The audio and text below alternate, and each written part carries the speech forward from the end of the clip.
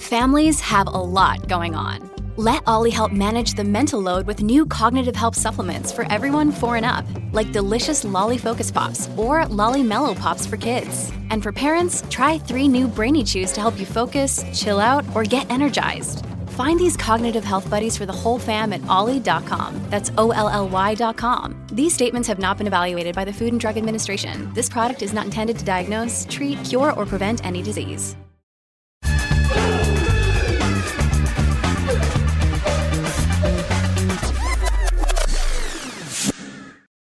Hello and welcome back to the Real Vision Crypto Daily Briefing. Here's why you should watch today's show. Shots fired between CZ and SBF on Twitter. Binance is dumping its entire FTX token holdings, and SBF is moving in to alleviate concerns over the financial situation at FTX. This market-moving story has the entire crypto space gripped. Plus, we're on the eve of the midterm elections here in the U.S. How could crypto affect the vote? We'll talk live to political strategist Bobby Capel about this. Stay tuned for that. I'm Nico Bruga. With me, as always, is Ash Bennington. How are you, Ash? Oh, Nico, it's days like today that are the very reason Real Vision spun up Real Vision Crypto Daily Briefing.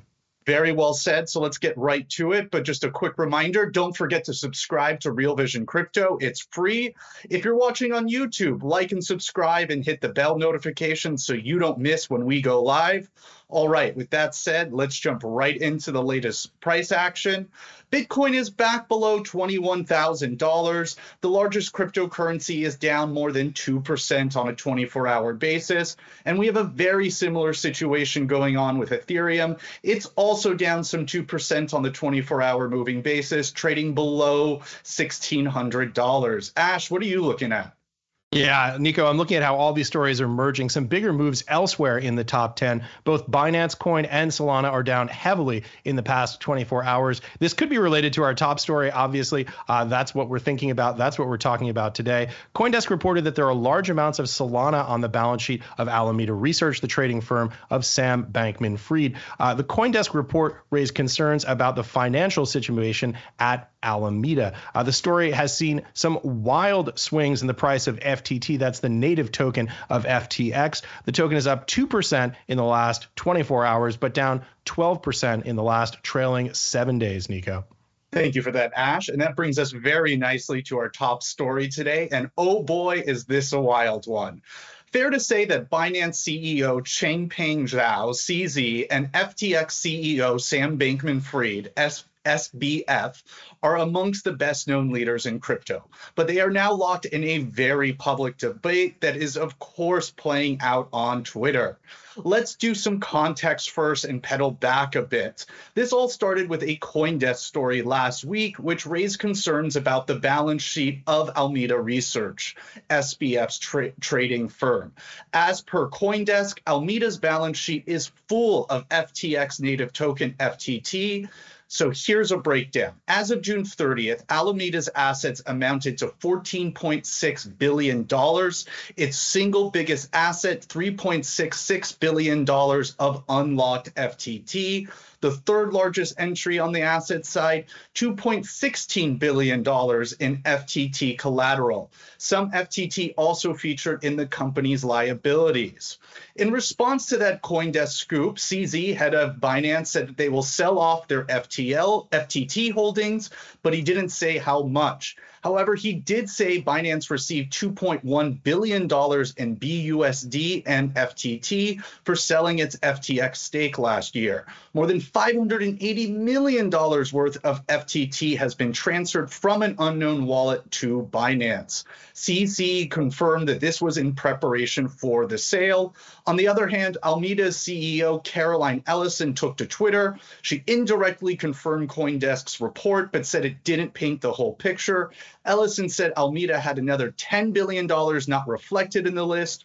Also said most of the loans, some worth $8 billion per CoinDesk, have already been paid off, and that the company had extra hedges. She also offered to buy all FTT from Binance for $22 each. Ash, already lots to unpack, even though we're only in chapter 1 in the prologue of this story. What are your thoughts so far? Yeah, this is obviously a massive story in the space. You've done a great job, Nico, of explaining the news flow here today. So let me give a little bit of background, a little bit of context about why this story is important, what it means underneath the hood. This story is all about the potential conflicts of interest inside the crypto space. Sam Bankman-Fried, of course, is widely believed to own very large stakes in FTX and Alameda. FTX is the exchange. Alameda is a trading shop, a so-called prop shop on the crypto side.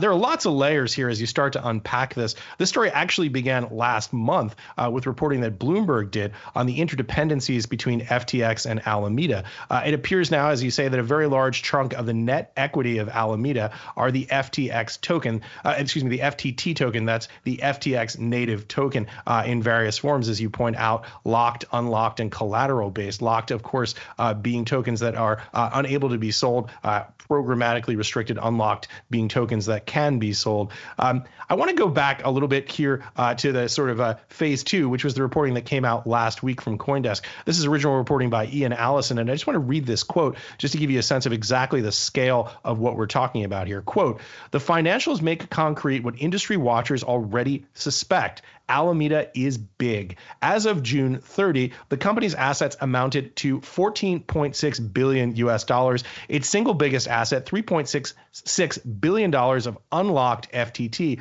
The third largest entry on the asset side of the ledger, a 2.16 pile of FTT collateral. There are more FTX tokens among its $8 billion worth of liability, $292 million of locked FTT. The liabilities are dominated by $7.4 billion of loans." That's what you alluded to earlier. Caroline Ellison's response on the Twitter feed.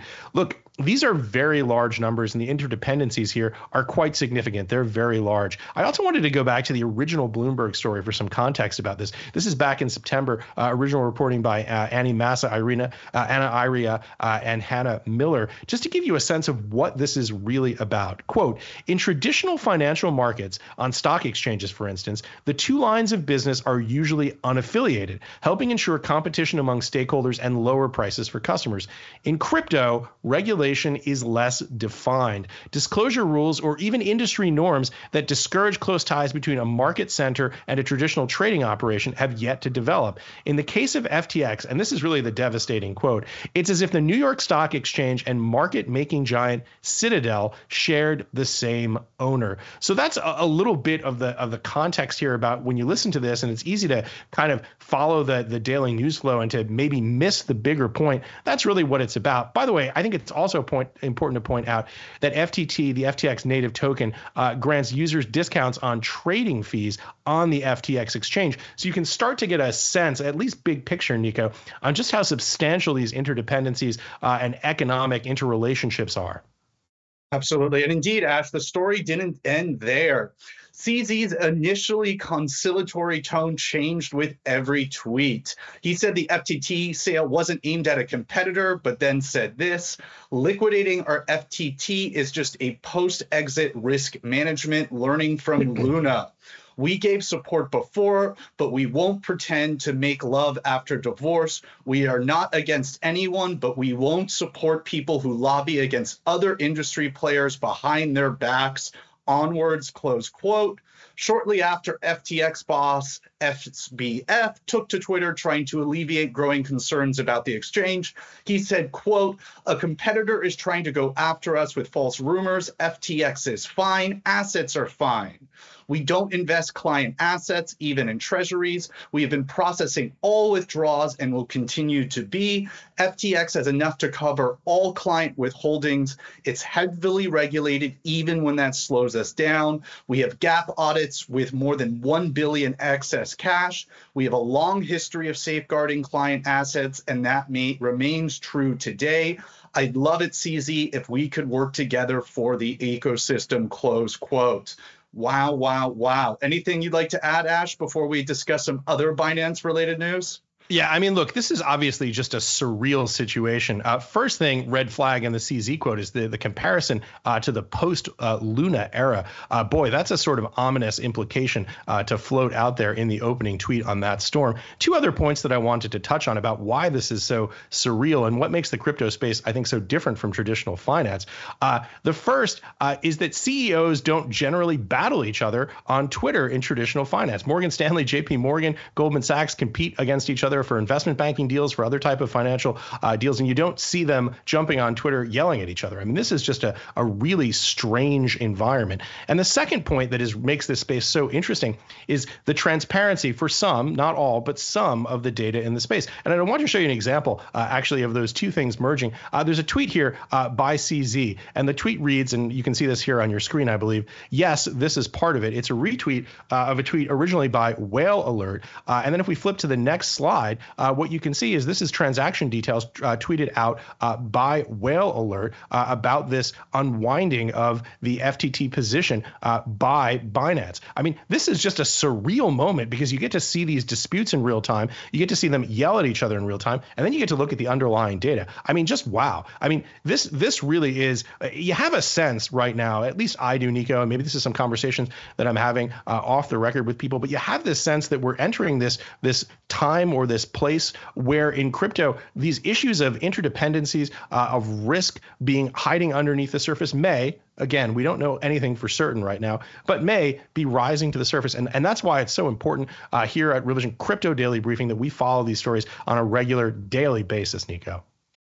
When you need mealtime inspiration, it's worth shopping Kroger, where you'll find over 30,000 mouth-watering choices that excite your inner foodie. And no matter what tasty choice you make, you'll enjoy our everyday low prices, plus extra ways to save, like digital coupons worth over $600 each week. You can also save up to $1 off per gallon at the pump with fuel points. More savings and more inspiring flavors make shopping Kroger worth it every time. Kroger, fresh for everyone. Fuel restrictions apply.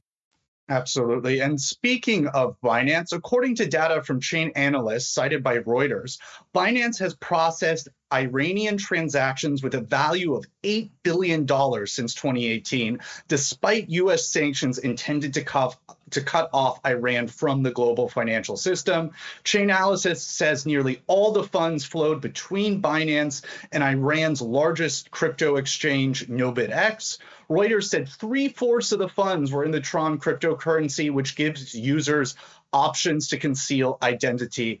Ash, I know this is a really big story and one you've been focusing on since it broke yesterday. Please explain why. Yeah, this is the story that I think right now is, I've been saying it's the most important story in crypto, but it seems like there are more important stories in crypto just arising every day. To me, this is really about the core of the value system of the crypto world. We've been talking about this idea of credible neutrality, of censorship resistance. These are two of the most important ideals in the Ethereum community. Obviously, there was an argument on Twitter between Eric Voorhees and Sam Bankman-Fried about exactly these conversations. I shouldn't say argument. I should say open debate, because that's what we do here in the space. But look, the reality is this is precisely the argument that folks in Treasury are going to make for why they need the ability to restrict these transactions. Now, I'm not taking a view here either way, but I think this story shows you what the other side of that argument of credible neutrality and censorship resistance is all about. This really is the unstoppable force meeting the immovable object. I have no idea how this one is going to end, but it's a story that we're following very closely here. One of the potential endings, at least one of the risks here, is that there's an Ethereum chain split between regulated and unregulated. Now, that's not a prediction. I'm not saying that that's going to happen, but that's one of the questions that's being floated out there, that's being speculated about. That's just a metric or a measure of just how serious and existential these kinds of issues are to the space right now, Nico. Absolutely. And now on to our last story. We have some breaking news over the last couple of hours. The U.S. Department of Justice has announced it has seized 50,000 Bitcoins related to Silk Road in November last year. The U.S. Attorney for the Southern District of New York says James Zhong pleaded guilty to committing wire fraud in September 2012 when he unlawfully obtained over 50,000 Bitcoin from Silk Road, the dark web internet marketplace. The Bitcoins were valued were valued at $3.4 billion one sees, but they are now worth only $1 billion. Watcher Guru says the original value would make this the largest crypto seizure ever. And that's it for the news today. But the news doesn't stop, as U.S. voters will be voting in the midterm election tomorrow. So it's time to bring in our guest to talk about it, political strategist Bobby Capel. Bobby, Ash, really excited to listen in on this conversation. I'll be back at the end with the key takeaways. Over to you, Ash. Hey, Bobby, welcome to the show. Hey, good afternoon, or wherever you are around the world. Hello, everybody. So listen, it's great to have you here the day before Election Day. Obviously, a huge story here in the United States with implications for abroad. Let's talk about this from the perspective of crypto voters. What's at stake here for folks in the crypto space? Yeah, well, I think everything is at stake because this next Congress in the United States is going to be doing a lot of the regulating, or at least going to begin the regulation of the industry. So here's where we are. We are sitting on the doorstep tomorrow of a massive election in the United States, the midterm elections. They happen every 2 years. They had a presidential election 2 years ago that swept Joe Biden and the Democrats into power. And on Tuesday, there will be an election for both the U.S. House of Representatives and the United States Senate, not for the presidency. And we're going to have a decision to make as Americans on which way we want the country to go forward. Yeah, and of course, key governorships. What's at stake here for crypto participants? What are the issues that are most important, and where do the parties line up on them? Well, I think in order to answer that question, it's important to start by figuring out who is the crypto voter. And the answer to that is really it's your neighbor, it's your friends, it's your family, it's everybody. We just did a poll at GMI that went and took a look at the likely crypto voter, and not just the likely crypto voter, but likely voters in the 5 most important swing states here in America: Pennsylvania, Arizona, Georgia, Wisconsin, et cetera. And what we found was 17% of people hold or own crypto currently in the United States that are going to be voting in those elections. So if you look at a state like Pennsylvania, for example, where in 2020, Joe Biden beat Donald Trump by 80,000 votes, you have 450,000 crypto owners that are going to be going to the polls tomorrow and voting in these midterm elections. So that is a huge swath. And as a political strategist, we're always looking for micro-targeting to try and move a percentage here, 2 percentages here, 3 points here. So when you have a group of 17% of the people, 17% of the likely voter population who are all owning crypto, and that number is even higher at 44% for those who are planning to buy crypto or currently own it, that you have this group of folks who could absolutely change the dynamics of American politics in a bipartisan way, potentially, and do something. There's so much division right now in America. Right. Democrats and Republicans are at each other's throats about everything right now. If this is one issue where you can speak across the aisle for either party, it splits about evenly, Democrats and Republicans who hold crypto. It's an issue where you can potentially bring some support over and win in a tight race, which is what politicians want to do. They want to win their races. And what the industry wants is some clarity so that they can feel free to get back to the business of innovating. Bobby, I'm so glad that you mentioned those data points, because it's so important for people to understand how crypto really has become a mainstream kitchen table issue here in the United States. You mentioned the notion that ownership of crypto is roughly split evenly between Democrats and Republicans. But how do the parties line up in terms of their political positions on this? And let's also talk a little bit just to characterize what's at stake here for people who are not necessarily following politics very closely. At least, and you tell me if I'm mischaracterizing this, but we have some key gubernatorial races. But on the national side, on the federal side, essentially the polling data suggests right now that Republicans are far ahead in the races to retake control of the House. And the open question right now is where we're going to land in the United States Senate. So the question here is kind of which party is going to be in control of Congress? Is it going to be one or both houses that the Republicans are going to attempt to seize control of here? And also, the second question is, how do they line up politically in that sense? In other words, what are the stakes here if Republicans take both houses of Congress, if they take one house of Congress, if they take neither house of Congress? Okay, so there's a lot to chew on there. I'm going to start at the beginning. You were asking about the odds on where this is going. I think you characterized the House, the U.S. House of Representatives, correctly, in that it's currently held by Democrats and likely to flip to Republicans. Much of that has to do with what we call in America gerrymandering. You fit districts to kind of fit your electorate. And there was a lot of that done every 10 years that happens in America. And it just got done happening with the U.S. Census. And so they take seats. And in some cases, there was a Democratic seat that is now Republican because of the way the district boundaries have been drawn. The other piece of that pie is the atmospherics. I mean, you have in almost every one of these midterms, there are a few exceptions, but on almost every one of these midterm elections in the United States, the president's party in power is usually swept out in the U.S. House of Representatives in that first midterm. I'll go back through several presidents. Bill Clinton, back in the 90s, lost 53 seats in his first midterm. Barack Obama lost over 60 seats in his first midterm. Donald Trump lost 40 seats. So this is a absolutely normal thing to happen in American politics, where you have the party that is not in power get swept in the U.S. House of Representatives. We expect that to happen tomorrow as well. On the Senate side, you talked about it, right now it's 50-50, literally 50-50 Senate in the United States Senate. And of course, the tiebreak being cast by the vice president. So essentially, Democrats are currently in control of the Senate, although it's a 50-50 split, and a little bit of complexity with two independent members who caucus in different ways. Yes, that is a good synopsis of kind of where this sits. So where are we looking at for who's going to swing control here? Arizona is a big race. You've got Blake Masters and Senator Kelly. We can take a look at the Senate map, I believe. This is the RCP projection, and you can see that on the map. So if you look at I'm not willing to necessarily turn Arizona red at this point. Right now, it's held by a Democrat. You look through some of those other races. Georgia, Pennsylvania, and Arizona and Nevada are the top four most important races that are going to flip control of the United States Senate.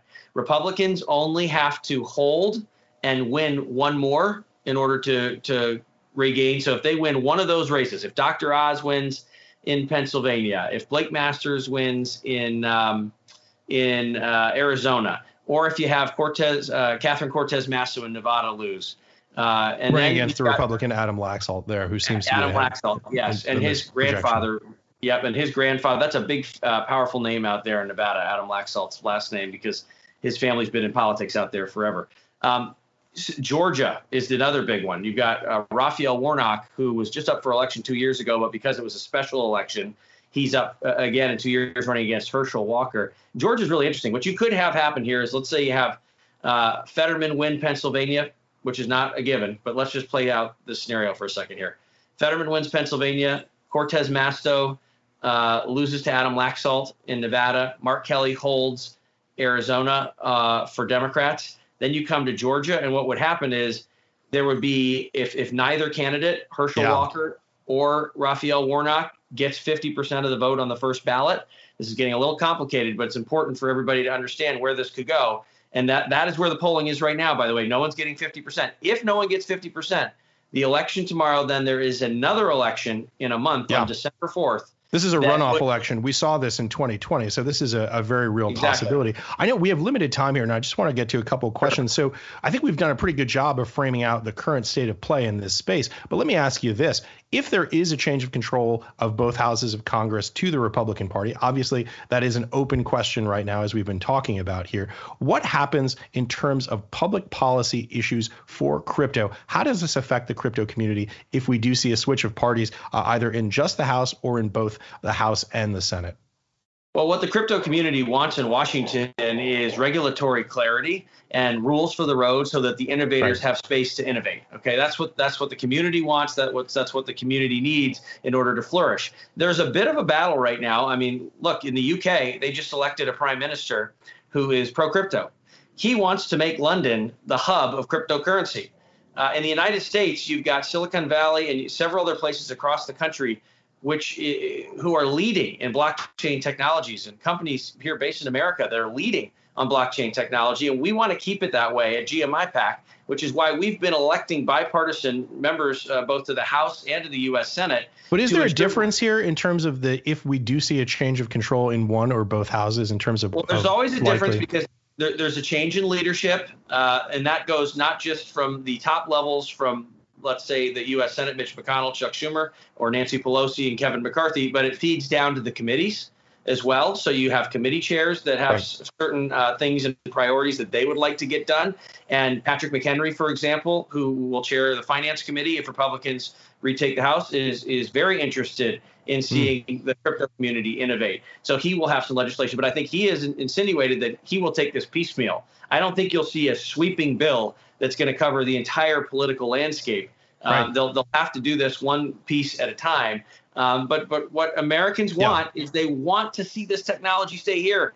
They want to see American jobs continue to grow. And I think it's critically important that legislators and people running for office understand that there's a big community of folks that own crypto, and they are voters. Bobby, that's exactly the question that I was asking, and it's a great answer. And thank you for providing a little bit of depth and context there. Final question for you. One of the things that I find most confounding about this particular election is this weird thing that we're seeing happening with polling data. It reminds me of the old Daniel Patrick Moynihan quote: "Everyone is entitled to his own opinion, but not to his own facts." We've got two totally different set of facts out there in terms of the polling data from the unaffiliated sort of traditional polling firms, the Gallups of the world, and then the Republican affiliated polling firms that we see who have this race basically scored entirely differently. I mean, what's interesting about this to me is when you talk about debating, for example, hot button social issues, you never arrive at a consensus there, right? People are arguing for morality and you never get an answer. We're going to get an answer in 24 hours, maybe 36 hours about who was right in terms of the polling data,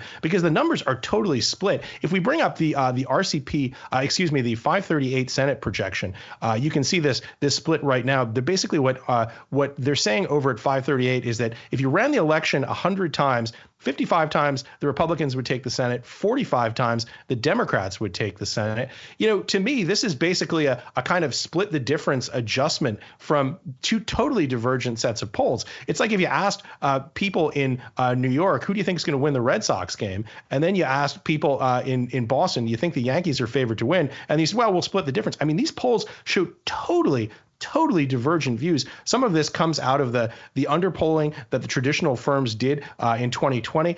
How do you think on the Republican side they underpolled Republicans? Apparently, we saw the races were much closer during that 2020 election than the traditional polling data would suspect. How do you even begin to get your head around two totally different sets of polling data? Well, you look at both of them and think that the truth is probably somewhere in between, which means this is a coin flip. But the reality is, pollsters are always modeling and trying to figure out what happened in the last election, because that's the only thing they can do. They're data people. They look at the data, they try and figure out, all right, what did we do wrong in the last set of elections? How can we make up for that? But the reality is the next election is always different from the last election.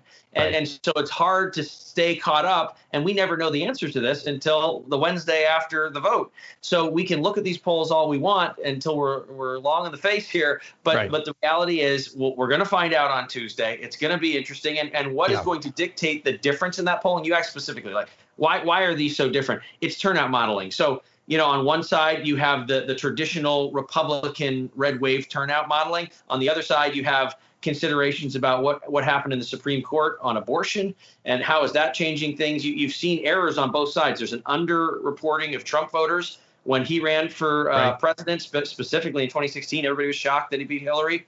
And then just recently in Kansas, for example, in the Midwest here, and in a congressional race in New York, you had pollsters writing off the Democrats in those races, and they come out and won in what's supposed to be a Republican year. So the answer is, I have no idea. This is one of those times for political strategists. You do everything you can, and then you get to the last 24 to 48 hours, and you made your last TV buys, and then you really have to sit and watch the results roll in with the rest of America and the world. Well, the good news is, unlike many things in politics, we will definitely get an answer, perhaps tomorrow, perhaps Wednesday, perhaps Friday, and maybe in December if there's a Georgia runoff. But we will get an answer eventually. With that said, I know Nico Brugge has been listening closely to this conversation. I want to bring Nico back in. Thank you, Ash. Well, it's that time we've all been waiting for, so let's get those horns a-blaring and the spotlight swinging, because it's time for the key takeaways.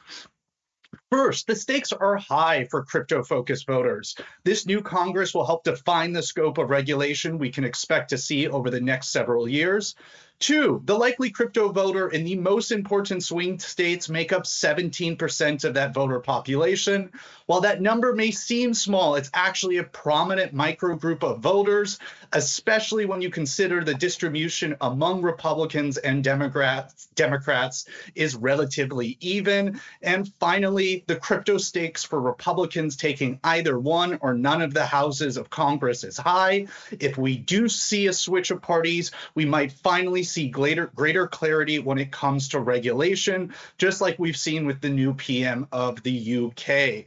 Now, Bobby, anything you would like to add there before we get to our viewer question, or did that sound all right to you?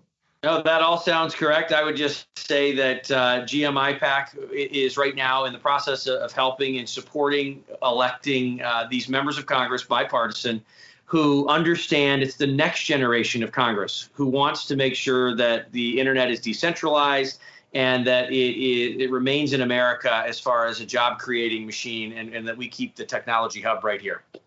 Sounds great. All right, Bobby, got one question for you. This is from King Cobes on our Discord. Quote, the Terra meltdown triggered an acceleration in regulatory process and debate in the U.S. If a battle or even an all-out war breaks out between two of the biggest exchanges and retail gets caught in the middle, what do you think that could trigger in terms of a political response? Boy, that's a great question. It is a great question. And one of my favorite things to do is I don't get into crazy hypotheticals because we'd be sitting here all day. I'll leave that to the pundits for you guys to do that. But I can tell you, I think what you're seeing here is the industry is maturing. The industry is growing up. And this is, you mentioned it, this is a different kind of industry. It's not like the banking where everybody's done in the shadows.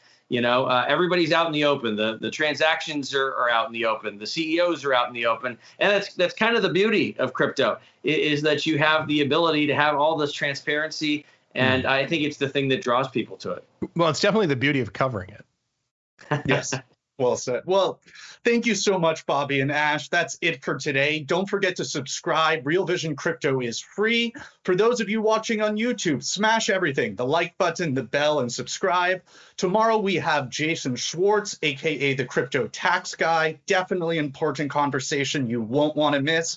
We'll see you tomorrow at 12 p.m. Eastern, 5 p.m. GMT, live on Real Vision Crypto Daily Briefing.